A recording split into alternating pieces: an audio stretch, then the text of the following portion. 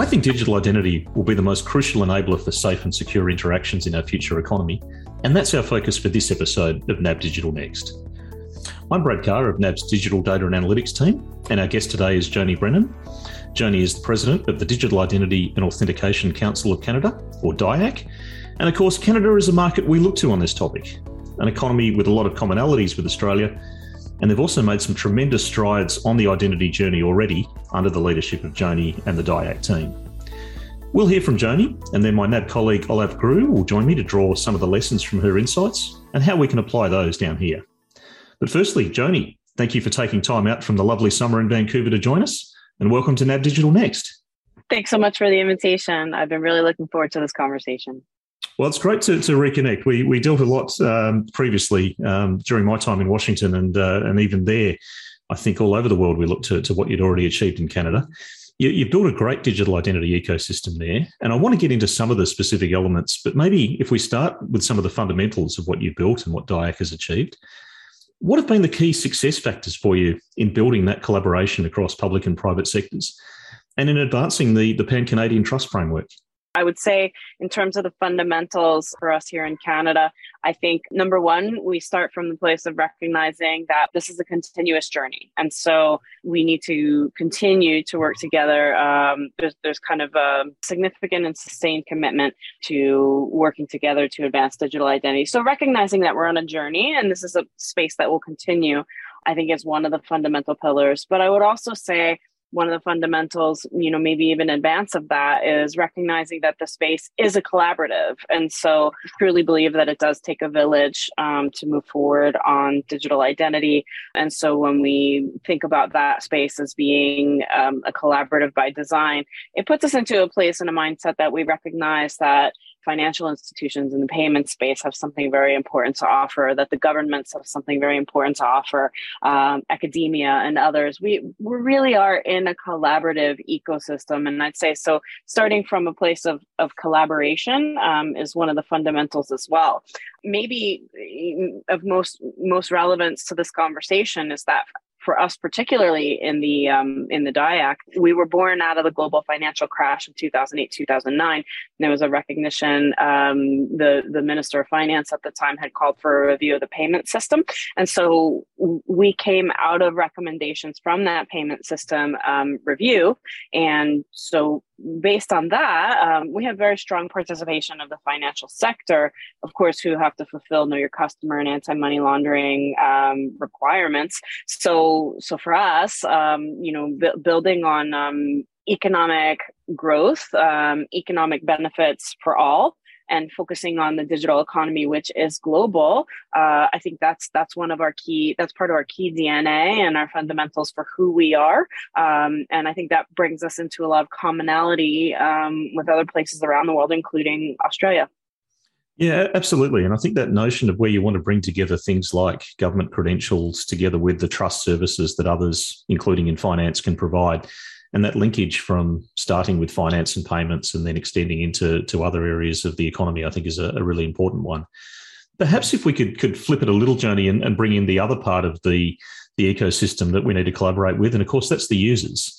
And the model that you have in Canada, like what we're aspiring and seeking to build in Australia, is very much about empowering users with choice and giving the privacy and protection supports that they need in terms of minimising the data that needs to be transmitted. I was wondering if you could talk a little about that and whether there are particular use cases that's gained the most traction in that sense. Yeah, absolutely. So working in prioritizing a user-centered approach. And so ensuring that the work that's done is to the benefit of people. I think this is one of the reasons of starting with the economy. Having good jobs, good economic opportunities is important for everyone. So that helps to bring public and private together. So user-centered design is one of the priorities for us, as well as, of course, privacy and personal data protection. And along with that, what we think is important is personal data control and empowerment. And so as we look forward, I think that from a use case perspective, for us within the DIACC, we are most interested in those use cases that have both public sector and private sector intersections. And so these are the ones where typically where someone would say, hey, show us your government issued ID, maybe to open up that bank account or to get or do that more valued transaction. So quite often, as we go through lives as just regular people, we intersect with public sector and private sector all the time, and this is where a lot of the value is. And so we find that space to be most interesting. This is what brings us back to the financial sector, to loans, to buying a house, to securing our benefits from public sector, bringing that into our bank accounts, for example. So yeah. For us, I think the most exciting use cases are the ones that intersect that public and private. I think they're most exciting as well because they really do reflect how we operate in our daily lives. We don't only operate with governments and we don't only operate with private sector. Everything kind of, should really revolve around us. So I think that's of most interest. And then, the piece around empowerment. There is still work to be done in this space. And as as I noted earlier, I think we always have to look at this work as being a journey. And so having those strong privacy protections also has to be about, privacy isn't only about blocking off information. It's about deciding what information we want to share and for what purpose. And so that empowerment piece of the puzzle, that data empowerment, is something that we continue to build on and around. And I would say, particularly when we're focusing on ways that we can work together to build public trust, we know we're in an ecosystem that has a lot of misinformation and disinformation right now. And so having those principles of transparency around what data exists about us, what data is authoritative that exists about us, where we can use that data, making sure that we have the ability to use that data, and that's part of our rights structure, and that we have choices around using that data. I think those are important foundations for building and sustaining public trust around these systems as well. Joni, of course, building this ecosystem comes with a lot of challenges and a lot of barriers we need to overcome. And I was struck by there was a great recent survey that DIACC published, and we'll share the link of that for all of our audience to look into, because there's a lot of great content in it. And I'm just going to pick out one item that stood out for me. It's on slide 15, in which respondents were asked to categorise for their organisation or for their sector what were some of the barriers that were there for them to be able to adopt digital identity services. And it gives a great snapshot of issues of where there might be government policy or legislative changes needed. I was wondering if you could tell us a bit about that. Yeah. So one of the things we do in the DIACC is we do these industry surveys to hear back of the voices from industry. We also do some great user perspective research, some user research as well. So please have a look at that if you have an opportunity. But in this case, we're working to get at the, I would say, real or perceived barriers around adoption for digital identity. And so, what's come back there is that what we see, at least in the Canadian ecosystem, is that there should be more clarity on the legislative side, on the policy side, with regard to, again, that user-centered design. And so policy, let's say, that is authoritative, let's say from the federal government, for example. So federal government should have in place policy that says that when the data subject, the person, that the government's job is not done until that authoritative data that's in that card or that passport is also made available to us as digital, maybe in our phone or in our digital wallets, for example, that they have, not only do we have the right to have that data available to us, but they have to finish the job by making that data available to us, and that we can be able to use that data for the transactions that we would like to use it for, and that in this example, the government agency also has to then accept that data back for usage. And to be frank, there is not clear policy or legislation that maps that out right now. And that's both at the federal levels and at the provincial levels are different orders of government. So for us, I think we'd like to see some much clearer policy. And when we get down into the financial institution perspective there, for example, a financial institution may be able to from a know your customer and anti-money laundering perspective, they may be able to prove and defend that a particular digital identity credential or data around a digital identity is valid for know your customer and anti-money laundering purposes. But yet still the policies are looking for things like, what is your physical address of record, but maybe, you don't live in Canada. So some of these more remote and global use cases, from a defense perspective, you'd be able to defend it from a KYC, AML perspective, but the policies and the processes around it aren't quite there yet. So there is some work to be done. I think the technology is actually very capable. There's some catch up to be done at the different orders of government from a policy perspective and internally within organizations around how they fulfill and what their processes are, in this case, for something like know your customer and anti-money laundering. A few great points you make there, Joni, that I want to pick up. And you've already alluded there to that scenario of immigrants or people that are relocating as one scenario. You made the comment earlier about inclusion and how we're wanting this digital identity ecosystem to be inclusive. And I kind of see two big areas of priority there. One is that immigrant scenario, and we want to be able to recognise, not only identify people, but to be able to recognise things like their professional or trade accreditations that they bring with them. We also have the scenario of some of the populations we might have, for instance, in our Indigenous or First Nation communities, where some people perhaps were born without having the traditional formal government credentials. I was wondering if you can talk us through any particular examples or opportunities you're seeing emerging in how we can support those populations. Yeah, there's certainly work to be done on the diversity, equity, and inclusion, and particularly that immigrant story or that refugee's journey. Going through all of your verifications with governments, and then having the right to say, okay, have that proofing package for who we are now. Please, federal government, hand that over to my local provincial government, my municipality, or my bank, at my direction, of course, as the immigrant or as the refugee. So we need some enablement policy there. From a diversity, equitability, and inclusion perspective, there's so much work to be done in that space. We at this current time that we're doing this podcast, we're reviewing that work. So how we can build that in more by design into the Pan-Canadian Trust Framework, and how we ensure that that's represented in our Pan-Canadian Trust Framework. We have to consider social equity, gender biases, sexuality. There's so many spaces to be accounted for and amplified and represented, and that doesn't even begin to address the needs of our Indigenous populations. The Indigenous populations, the First Nations populations, are not ubiquitous. They do not all have the same perspective, and so even within within that ecosystem, there is a lot of diversity there to be accounted for. So there's a lot of listening to be done, a lot of learning to be done, and also ensuring that you do your best job possible to enumerate potential unintended consequences.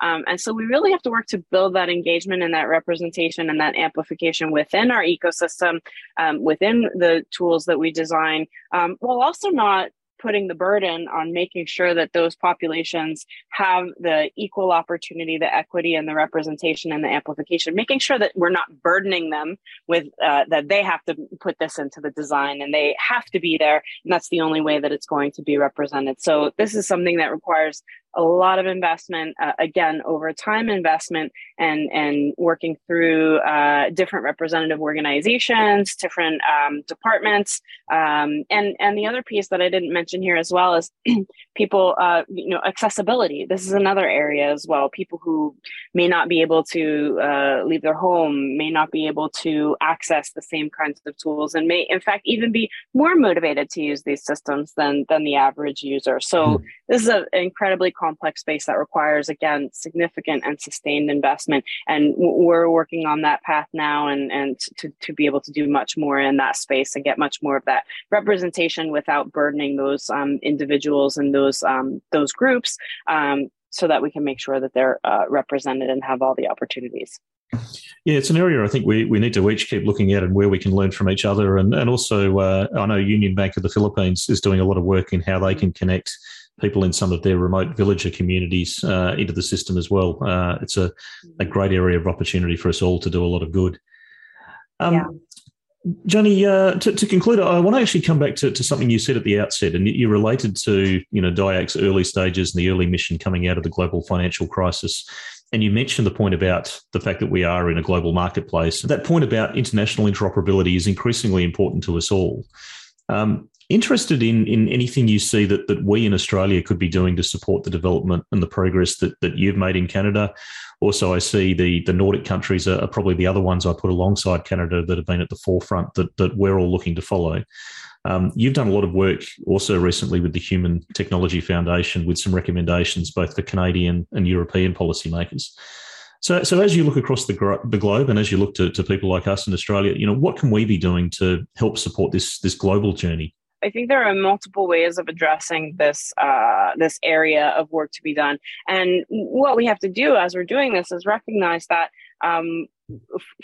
at least from my own view, digital identity is an intersection of governance and culture and that has a lot of intersectionalities to it. So we may not have exactly the same procedures or exactly the same ways forward to reach outcomes. So, having trust frameworks like Australia has a trust framework, Canada has a trust framework, there are different jurisdictional-based trust frameworks, there are different industry-based trust frameworks. Australia has done some fantastic work in that space. And so we're all, watching each other and cheering each other on from our jurisdictions about how we can move forward. So I think we have to stay in line with each other as best as we can that way. I think having practical tools like mappings between these trust frameworks show us where the overlaps are, where the deltas are. I think these are really practical tools moving forward. And then I would also say, we should be leaning on areas where we do already have commonality as well. And so one of those areas from an international perspective is anti-money laundering and some rules around know your customer, so that anti-money laundering space building on the financial space makes a lot of sense in terms of building around areas where we have commonalities already. That's something that we have done, and I know Australia has done as well as other jurisdictions. Something that's the Nordics have leaned heavily on the finance and the anti-money laundering space as well. So I think that's a lot of great area. That financial space is one that we can build on and work from, while we continue to identify those areas that overlap. Those areas that may not overlap. Trust frameworks are great tools for risk management in that space, while our methodologies may have some differences in terms of how we reach that point to try to be interoperable. So I think we have some great building blocks to work from. Another tool in the space around international interoperability, I think, is we are launching our Voila Verified program. This is our Trustmark program to verify organizations that have been verified as Pan-Canadian Trust Framework compliant. So we love to see more of those tools and those programs. We know you have similar programs in Australia as well. And so we hope to see more mappings between those programs. And so we'd love to stay in touch with Australia and other jurisdictions as we launch that Voila Verified program, because we think that those trust marks are important tools on the road to international interoperability as well. So the financial sector is a great place to start because we've all been building on that space already. And it's great to see that we've done that as a beginning building block for international interoperability. Fantastic to get that perspective there from Joni, especially where the Canadian banks and state and provincial governments have made so much progress along the same journey that we're now embarking on here in Australia. With our local context in mind, I'm joined now by Olaf Grewe, NAB's Head of Products for Digital Identity and Access. Olaf, welcome. And can I start by asking what really stood out for you amongst Joni's observations? Yeah, look, Brad, I have to be honest, I'm a bit of a Joni fanboy, so anything she says stands out for me. But two things in particular that I wanted to highlight in this context. One is when she said, it takes a village. That really rang true for me. And something that we talk about, it needs to be a public sector, private sector collaboration to bring a digital identity to life. But she elevated that by saying we also should have academia at the table, which I believe can be a really important contributor to really giving us not only the perspective in the now, but to maybe what does this look like in 10, 15, 20 years. The second point was the inclusion part, and it's something that I'm really passionate about. And I sort of couldn't help stopping when you talked about traditional methods of identification. And I'm sure sort of the oldest living culture in Australia has something to say about traditional methods. And it really sort of points to me to the fact that we need to be mindful that maybe our Western-centric view of the world and how things have to be done can't be the only one. And it's something that, especially if you look at the Prime Minister's speech a couple of weeks back around voice to Parliament, we really need to drive this inclusion from a First Nations people's perspective. Yeah, and I think it's a good reminder, but also an opportunity for us in private sector firms such as the banks, that where the established government forms of identification and authentication have not actually achieved the full reach across all sectors of the population that we would like. Maybe that's a gap that we can help step into, and at least we should be conscious and mindful that there is a gap there that hopefully we can help to bridge. Absolutely great. Olaf, here in Australia, we're pursuing a pretty similar path to that the Canadians have already progressed on. Can Australian consumers and businesses expect to see similar services and opportunities? And how are we at NAB helping to enable that? Unequivocally, yes. And I'm really pleased to report that we have looked at that space long and hard, and over the last 18 to 24 months have really tried to get the show on the road and make it something that is not so much a hypothetical but really something that we want to bring to market, and where we are collaborating with Australia Payments Plus to bring to life what Joni said when she said a lot of this stems from the payment space, and it gives us a lot of the rails that we need. And we decided to partner with what's called Connector ID as a commercial venture to bring a digital identity to the Australian market. It was great that she recapped on that history and that linkage to payments, particularly coming out of the global financial crisis. We've also seen that elsewhere in the world. Things like the Singapore-Thailand pilot was about linking together their payments and identity systems. So a really important reminder there. Joni also mentioned privacy. And this is not just in the context about how we might block the transfer of data, but more about how we can empower the consumer with the choice of what information they want to share and who they want to share it with and who they trust. And this has really been a driving tenet for the work that we're doing with Australian Payments Plus, correct? That is very much true. Look, data minimization is something that we are really passionate about and that we want to drive as one of the key elements of this solution, because if you look at how you have to share your driver's license or your passport or Medicaid card at almost every opportunity, that's just not on in today's world where we are confronted with lots of fraud and scams. But as you said, combined with data minimization, customer choice is really a core element of the solution that we want to bring to market, so that there's no doubt in the customer's mind as to what is being shared and for what purpose is it being shared. And we really genuinely believe that will be going a long way to drive trust in this solution. Olaf, thank you. A lot happening, some really exciting times ahead in digital identity. And of course, a big thank you also to Joni Brennan, the President of the Digital Identity and Authentication Council of Canada, joining us from Vancouver. Ahead on NAB Digital Next, we're going to look at how the major tech platforms have been impacting financial services in China, together with Professor Doug Arner of Hong Kong University. We're also going to look at developments in RegTech and SupTech. That's technology for regulation and for supervision. We're going to do that together with Bill Cohen, the former Secretary General of the Bowl Committee for Banking Supervision. So please join us again then. I'm Brad Carr. Thanks for listening on NAB Digital Next.